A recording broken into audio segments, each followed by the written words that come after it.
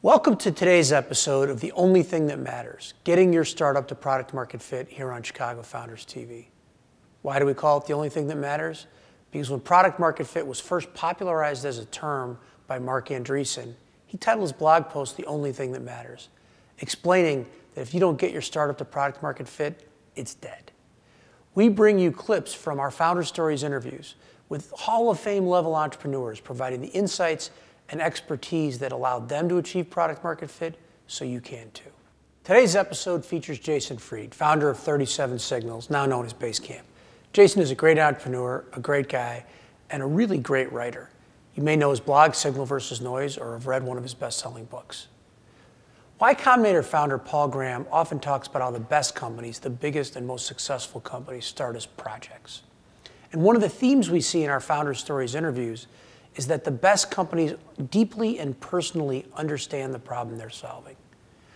Basecamp started as an internal project at 37 Signals, and Jason attributes a lot of their success to that fact. Here's Jason telling that story. Basecamp as a product came from us. We were originally a web design company, and we were doing work for hire for web design. So companies would hire us to redesign their site or make a site for them. And we started the company in '99, got really busy in 2002, 2003, and we were basically managing projects like a lot of people still do today, which is via email, right? They would be sending an email back and forth, we'd deliver work via email, and it's fine, but at a certain point, especially long-running projects, it turns into kind of a mess, right? Right. People don't know who saw what and what the latest version of this is and the whole thing, right? So we looked around at the time at project management software, and it was not solving the problems that we had. We didn't have problems where we needed to broadcast project schedules or make Gantt charts or numbers, and it was more about we need to talk to our client and deliver stuff and get feedback and know where they stand and know where we stand and have stuff on the record, that kind of stuff. So we couldn't find something, so we built something for ourselves, but we didn't really know that it was going to be a product at the time. It was just we need something to run our own project management. And it turned out that once we built it for ourselves, in a few months we started using it with clients that we had. And they really liked it, and they said, "What is this thing?" And we said, "It's this thing we made. I don't know, it's this thing." It didn't have a name, it's just this thing. And so, we kept hearing that, and then the light bulb goes on, you're like, maybe there's something here, let's turn it into a product and see what happens. And so it turned out that we put some prices on it, which we just guessed at. I was sort of getting sick of clients, like client work. I wasn't enjoying it. Like, you do a big project, you pass it off, it doesn't get implemented the way you thought. People here, I'm sure, know that, who are in that business. And eventually, it gnaws at you, and you're like, this is not satisfying for me. And so I started thinking about making products for a while. I'm like, well, we could make these custom, maybe we could make a blog for people who are going on a trip, and they could write up their travels and share it with their friends, and I don't know, this is like really early. But we didn't do any of that, and we just kept doing client work, because that's what paid the bills. But you were thinking product. Thinking a little bit about product, because I remember my FileMaker days when I enjoyed making a product, and you make a product and it's your opinions and you put it out there and then people can buy it or they don't, compared to client work where you're basically being told ultimately you're being told what to do. I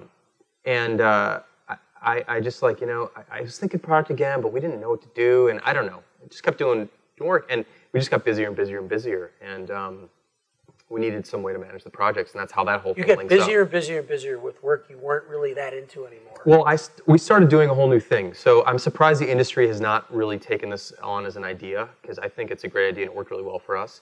I realized at a certain point that one of the reasons client work sucks is because it's a bad deal. So a client, you pitch a client on this big project, they are already nervous. They would have to put up 50, 60, 70, 100 grand, whatever. They're not going to they don't know what they're buying.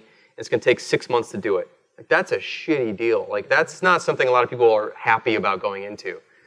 And I wasn't happy about it because it was just weird. I don't like those big, long projects. It's just boring.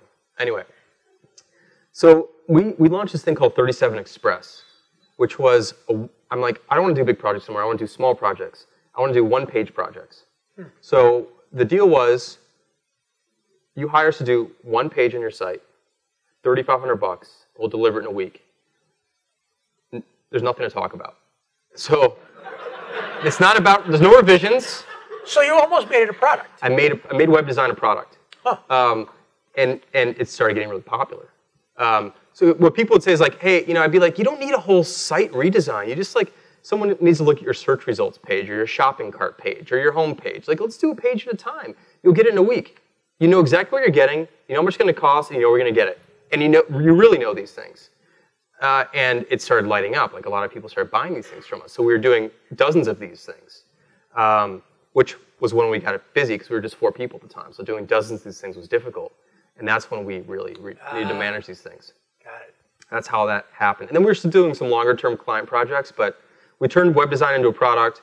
The product became popular. And how big you were a pretty good sized web design business for. I think we're probably doing maybe $1 million a year at that point. But we've been around for 5 years. That's a lot of $3,500 projects. Yeah. Well, they weren't all that. So we had a few big ones, and then quantity-wise, though, we were doing a lot of these smaller ones.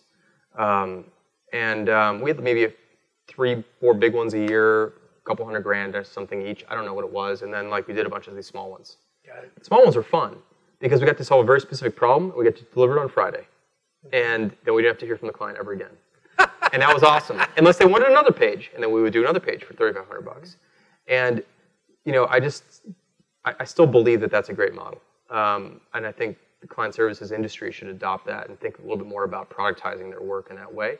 Because I don't think everybody needs big, huge, massive redesigns and massive projects all the time. No, I mean, as a client, you do say to yourself, you're kind of getting married to this whole big project, and you don't know. You don't know.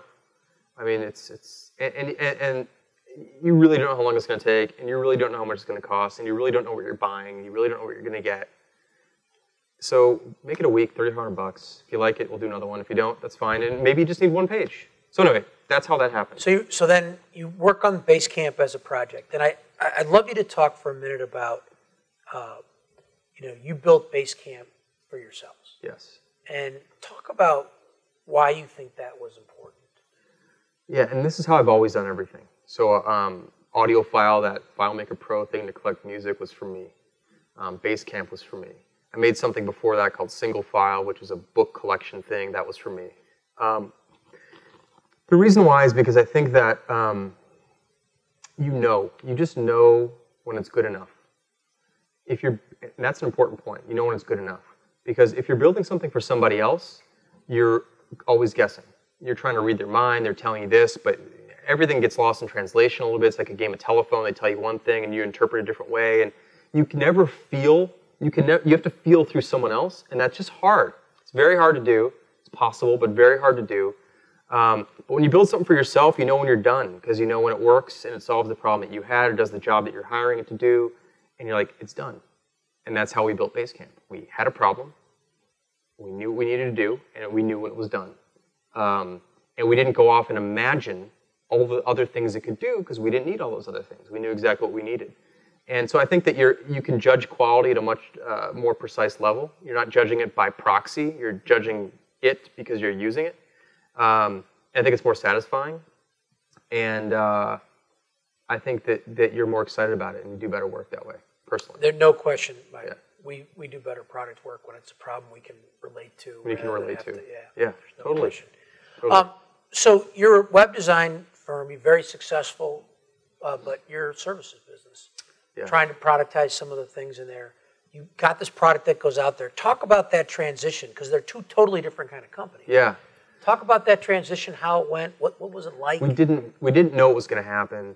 We thought that, so we made this Basecamp thing. We're like, all right, this is a product. We called it Basecamp. We polished it up. We threw some prices on it that we thought were reasonable.